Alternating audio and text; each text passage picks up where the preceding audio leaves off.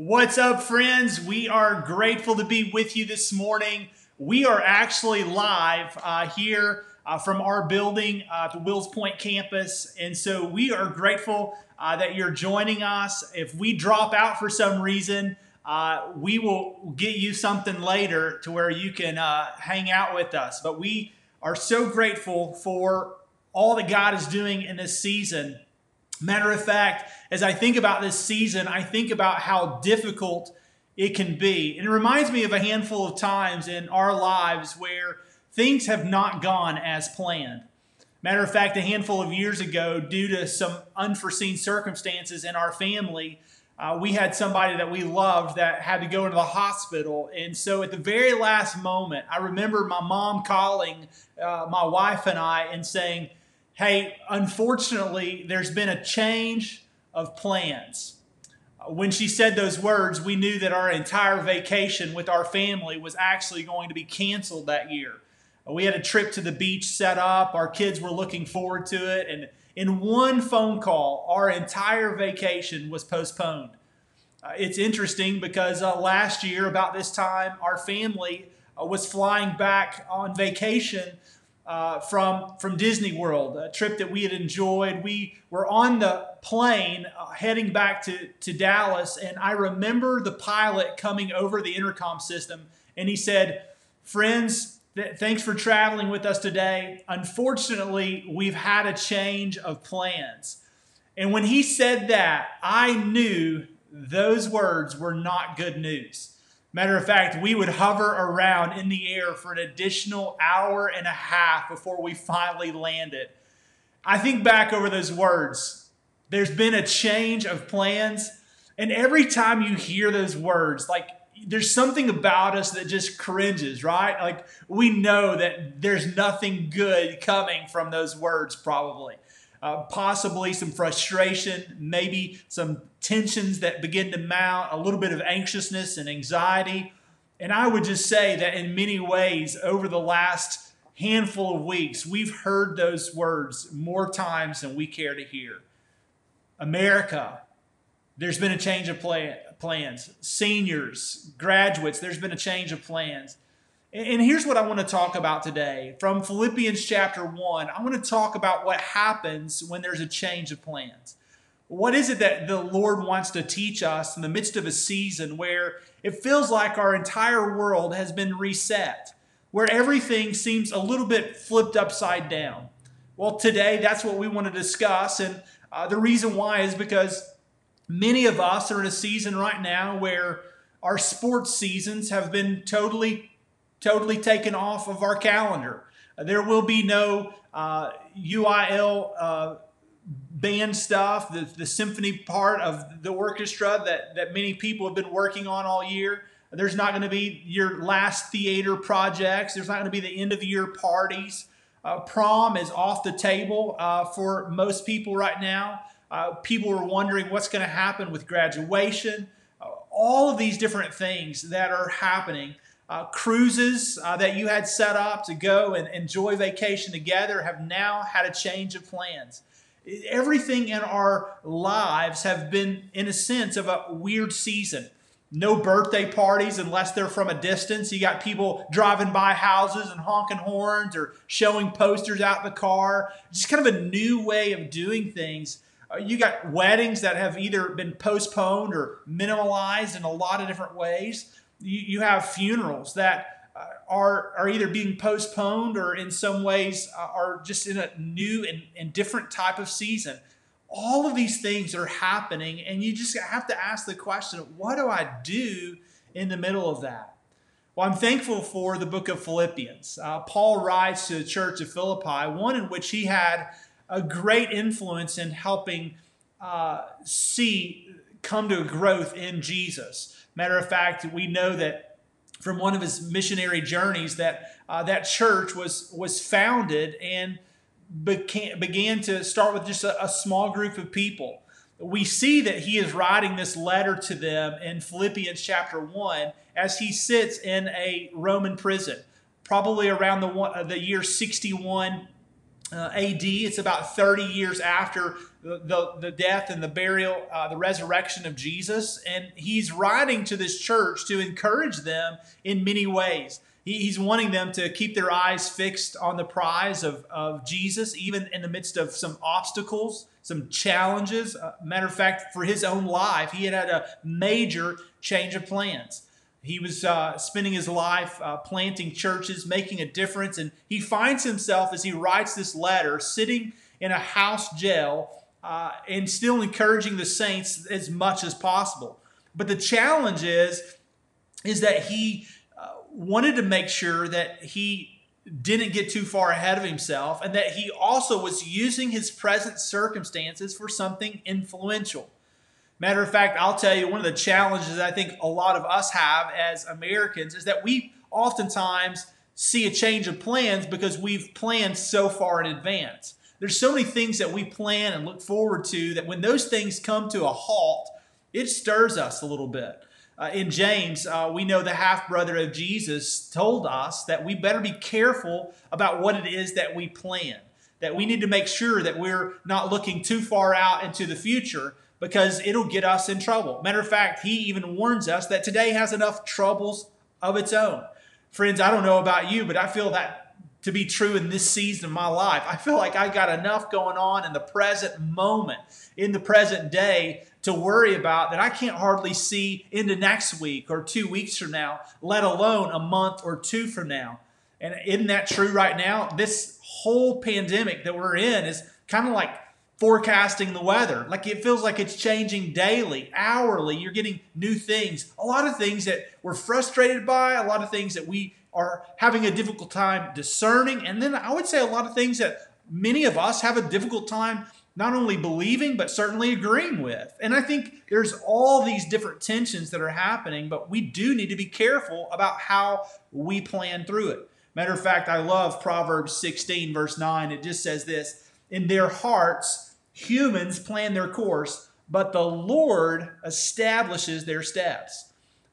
Right there, what you see in that classic proverb is that oftentimes for us as believers, we have a great deal of planning in front of us, but it's the Lord that's establishing the things that happen. And if we can see that framework in mind, then it really helps us navigate through things like this. And that's really what Paul wanted the church of Philippi to see. He wanted them to take note that the Lord was in the middle of the obstacles.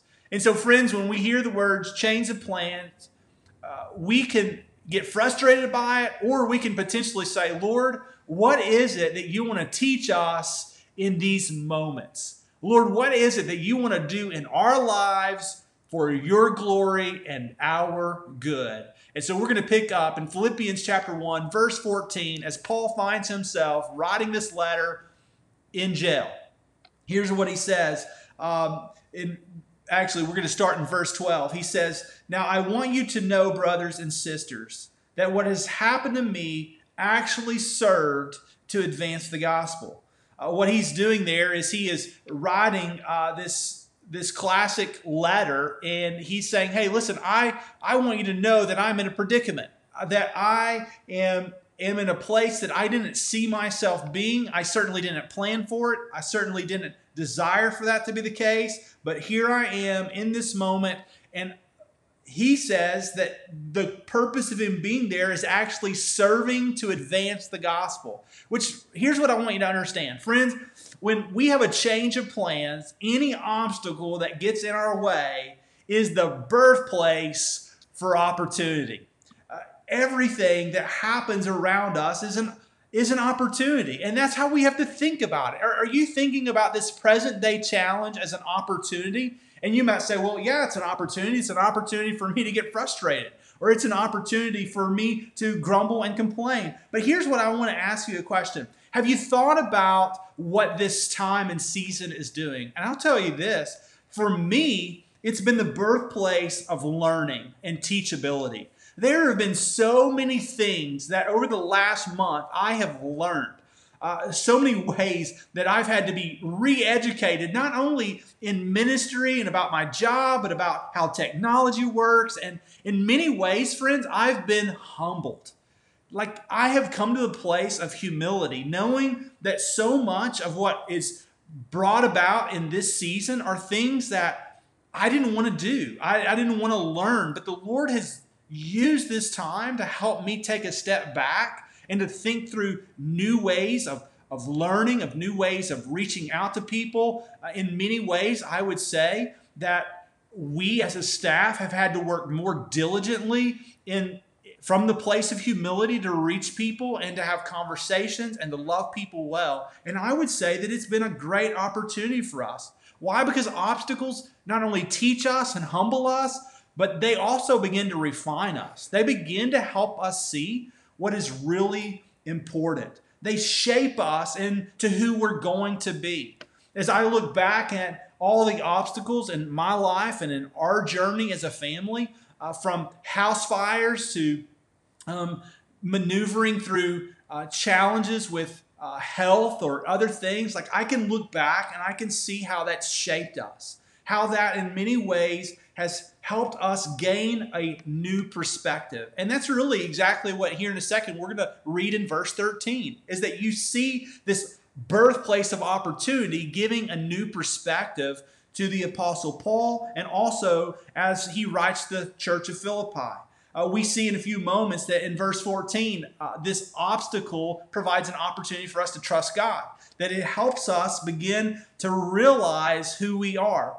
As he closes this chapter, Paul helps us realize that obstacles also remind us of the brevity of life, that we have a lot of different challenges, but it helps us to put things in order. I recently had a phone conversation with a friend that goes to Stone Point, and they have lived a frantic, fast-paced life. 3 different kids going in 3 different directions. And as I was just checking on him and his family this week, he said, "Brandon, this has been so good for us." And then he went on and he expounded and he said, "Listen, it's helped us to reprioritize.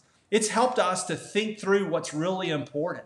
He goes, "We haven't had a lot of family dinners together over the last year because our kids are going different directions. We don't see each other a whole lot." And he said, in this season, it has been the birthplace of opportunity. We've had dinners together more in the last handful of weeks than we have in a long time. We play games together, and he said every single day we play games together. We do things as a family. He said it's been really good that even as our kids have grown older and we've gone different ways, it's just been a great chance for us to refocus. And friends, I'll tell you, things like what Paul is addressing here, these adversity type things in our life, can be a birthplace of opportunity. For Paul, he says being chained in a prison is serving to advance the gospel. And I don't know about you, but that's pretty positive perspective. And that's what I think he means. In verse 13, he picks up and he says, as a result of being chained, he said, it has become very clear throughout the whole palace guard and to everyone else that I am in chains for Christ. Paul is writing here and he goes, listen, I want you to understand something. The Lord is not wasting these opportunities. He goes, yeah, I would rather be out doing ministry. I would rather be with the people in Philippi. I would rather see more people on the road than them having to come to me where I sit in jail. But he goes, isn't it an amazing thing that God is making it clear to everyone around me that I'm in chains for Christ? See, when you think about the birthplace of opportunity, we can be using all of these different things, all of our challenges, for the glory of God. And here's what you have to understand, friends. God never wastes anything in our lives. For those that are believers in Christ, He wants to use the most difficult circumstances, the most challenging things in our life, even those classic things, the change of plans, in order to draw us near to God and to use us for His purposes. I want you to realize that God is using everything in this season for our good and hopefully for His glory. That's His desire. And if we can understand that It's not our government that's behind necessarily every single change, but that we know that God puts authority in our lives for a reason. That He places government, even if we don't agree with everything they're doing. The reality is if we're not careful, we'll put our eyes in the wrong place. See, if we see all of this as a birthplace for opportunity, then we have a proper perspective. What's interesting is that Paul doesn't say, everyone is seeing my present circumstances as an opportunity to blame Rome. He doesn't say it's an opportunity to bring hatred towards Nero, although that was already happening in many people's lives. What he says is, he goes, it's becoming very clear that the reason I'm here is because God appointed it that way, and I'm here to advance the gospel for Jesus, even though I'm in chains. And friends, that's how we have to think about our present opportunity. May it be a birthplace for new things to come out of this season of our life. Verse 14, Paul goes on. He goes, and because of my chains, most of the brothers and sisters have become confident in the Lord and dare all the more to proclaim the gospel without fear. Friends, underline that, circle that. Look what he's saying. He goes, because of my suffering, because of my challenges and my response to those challenges, he goes, other people have been strengthened in the faith. See, that's how you need to understand this perspective. And here's what I want you to ask yourself.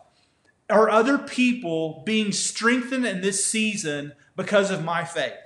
What are you pointing people to is the great question.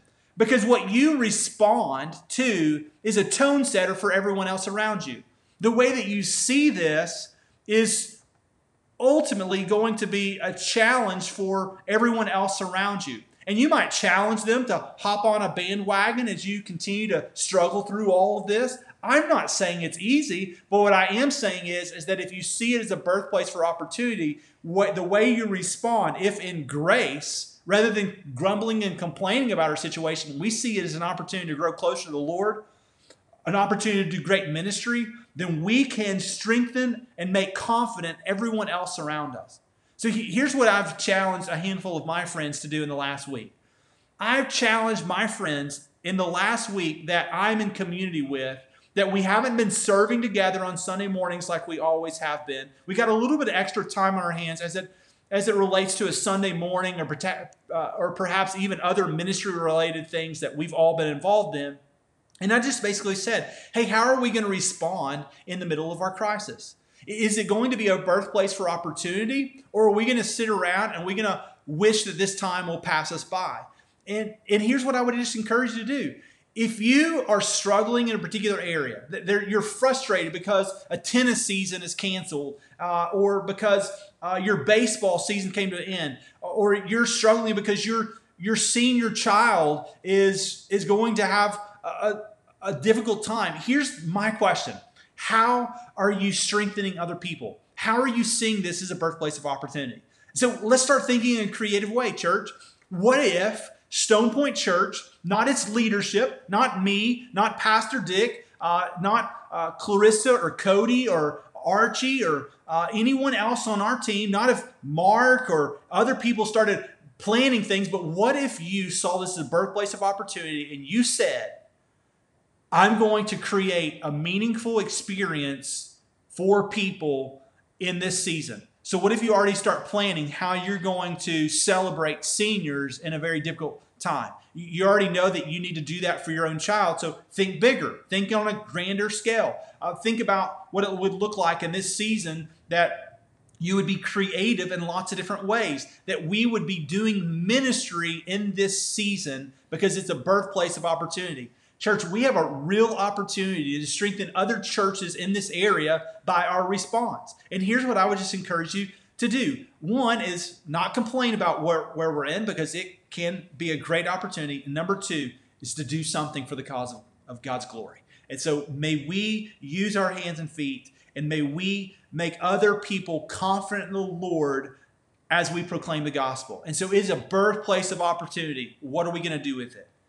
But here's the truth as well. In verse 15, it says, it is also true that some preach Christ out of envy and rivalry, but others out of goodwill. The latter do so out of love, knowing that I am put here for the defense of the gospel. The former preach Christ out of selfish ambition, not sincerely, supposing that they can stir up trouble for me while I am in chains. So on one hand, we can see all of the opportunities afforded to us as the birthplace of opportunity, or perhaps, here's the biggest challenge, obstacles can also become a great breeding ground for division. So think about this. We can respond one of two ways. We can use this to maximize God's glory, or if we're not careful, we can begin to bring about destruction in our own lives or the lives of other people. So here's the question. You got Paul sitting in jail. You've got some people who are being strengthened in his faith, and then you've got some that are going out and they're taking the gospel and they're encouraging others and their motives are pure. But yet you've got others that are detracting away from Paul's ministry, and they are doing things not sincerely. A matter of fact, we see there in the text that they're doing it from selfish ambition. We would know in chapter 2 of Philippians that we don't want to do anything from selfish ambition or vain conceit. But in humility, we want to consider others better than ourselves. That in seasons of opportunity, we have an opportunity to either, in a sense, think about others, or we can begin to think about ourselves. And when we think about ourselves, it oftentimes goes downhill really quickly for us. Matter of fact, think about teams that in the past have had really great talent, but there's so many stars on the team that they always seem to, in a sense, fight for the limelight. They're all seeking stardom and attention. I don't know about you, it reminds me of the Dallas Cowboys. When I think about the Dallas Cowboys, I think about people that are oftentimes overpaid, oftentimes fighting on the sidelines about who's going to get the ball, about what it is that somebody else did wrong. And I see that oftentimes on solid teams. Lots of talent, but adversity always brings out the worst in us, doesn't it? Or oftentimes we're tempted to see the worst in us. And so here's what I would just tell you. Oftentimes obstacles can be a birthplace of opportunity for good, or they can be the breeding ground for division. The question is when you're squeezed a little bit, what comes out? When things are changed, when they don't go as planned, how do you respond? Are you typically flexible, or are you typically frustrated? And listen, I think this spans the gamut of our entire life. There's many of us that when we have to be flexible, even at work, we fly off the handle because it's a change of plans. We do that in our families. We do that with our friends. And here's what I would just tell you, friends, is why? Why is it that oftentimes adversity causes us to blame others, to begin to seek stardom or attention or throw somebody under the bus? And I would just tell you that that can be a challenge for all of us. I would say that in this season, it can be a real challenge in the church. One of the things that I do believe will happen from all of this is I think you're going to see people who are committed to their faith be more committed.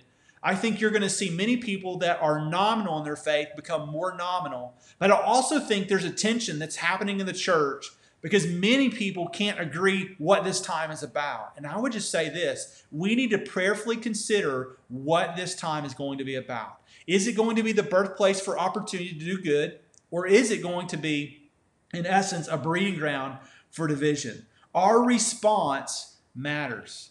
You might ask yourself, well, how do I tell if my response has been good? And I would just say this, is it a Godward orientation? If people were to see your response, are you pointing them more to Jesus or are you pointing them to something else? If you're maneuvering through this with your children, what are you pointing them to? Are you pointing them towards other outlets or are you pointing them to the God who's sovereign and can use this for our good? Paul goes on in verse 18, he says, but what does it matter? What he's referring to there is the response to the gospel. There's some that have been strengthened. There's some that are taking this season to bring about some division. But Paul's response is this, but who cares? Like, what does it matter? And then he goes on, he goes, the important thing is that in every way, whether from false motives or true, Christ is preached. And because of this, I rejoice. Yes, and I will continue to rejoice. And here's what I would just tell you. I think in many ways we could think and ponder through verse 18. But what does it matter? Like, is it really in this season, is it this opportunity to be teachable? And if so, the question we might ask ourselves is, in light of eternity, what we're dealing with, how much does it matter? Don't get me wrong. I'm not minimizing the challenges that we have. I'm not minimizing the impact that it has. Thoughts, feelings, emotions. I'm not saying that this hasn't been challenging, because it has been very challenging on many fronts. But what I am saying is this: if we are to take a step back, we are to position our hearts in humility towards God, we might ask the question, God, what are you doing here? And in light of eternity, what really matters?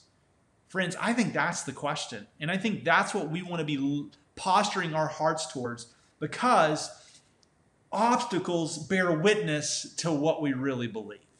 Friends, I would say this: I think that when we're squeezed and when life is challenging and when we have a change of plan, these obstacles bear witness to who we really are. We can say that we're Christ followers, but if when we're squeezed, nothing about Christ comes out, then we got to really take a good look at ourselves. We can say lots of different things. We can be involved in Bible studies. We can be faithful attenders to a church. We can give graciously to ministries.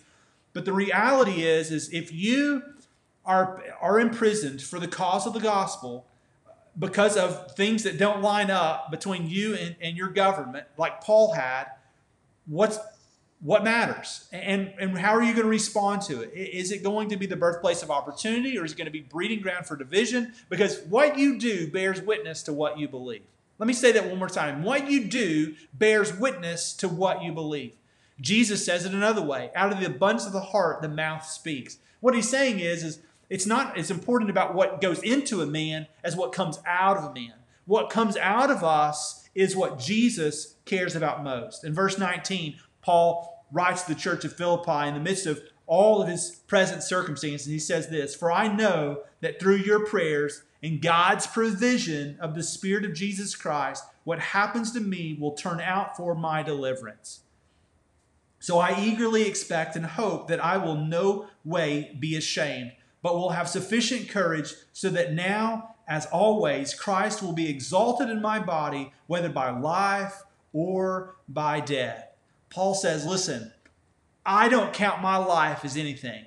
My plans, my dreams, my hopes can all be shattered as long as Christ is promoted, as long as his power is made perfect in my weakness, as long as his strength is evident in my life as I relate to this present season of my life. He goes, I bear witness to God's shining light and his glory in my life.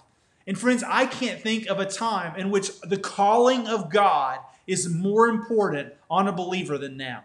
We have such an opportunity to shine light in the darkness. We have such an opportunity to be salt, to bring flavor to a world that needs flavor, that they're hopeless, that they're fearful, that they're afraid, that they're questioning so many things. Listen, we have a chance to position ourselves in humility to the God of grace and say, Lord, may you use my life to bear witness to the glory of God.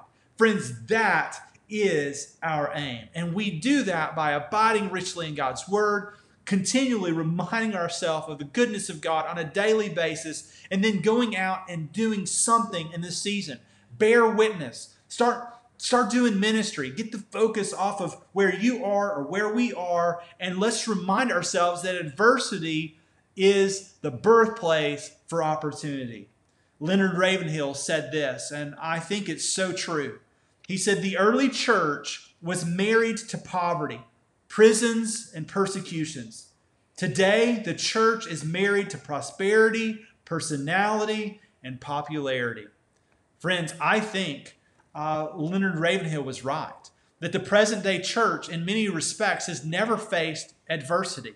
And I would say that what we're dealing with now probably pales in comparison to what the early church suffered. As we have been reading through 1 Peter as a church, we see people that were running for their lives, that God was using Peter to remind them that suffering is an opportunity to draw near to God, and an opportunity to build rewards in the next life. That God sees the challenges that we have, and that he desires to use them to draw us near, to refine us, to purify us. I think that's what Paul is saying now. And he says at the end of verse 20, he goes, I pray, Lord, that you would do it whether by life or by death. Like whatever it is, if you have to end my life for the sake of your glory, then do it. But if you want me to live, then that's fine. And he shares at the very end of this, he goes, I would rather be absent from the body and be present with the Lord. Like I would rather die. That's gain to me. But he goes, it's probably best that I continue to live. And the way we need to think through it is what Paul ends with in verse 21, at least as we're going to read today. And he says, for to me, to live is Christ, and to die is gain. On Leonard Ravenhill's tombstone, he asked the question, are the things that you're living for worth dying for? And friends, I think that's a great question to close with.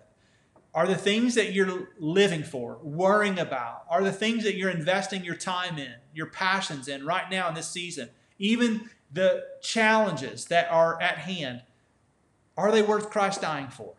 Is what you're worrying about, frustrated about, is it worthy of the gospel? And how can you use it for God's glory and your good? Church, I love you, friends. Hope that you've enjoyed hanging out with us this morning. Pray, Lord, that the Lord would use this to encourage our hearts.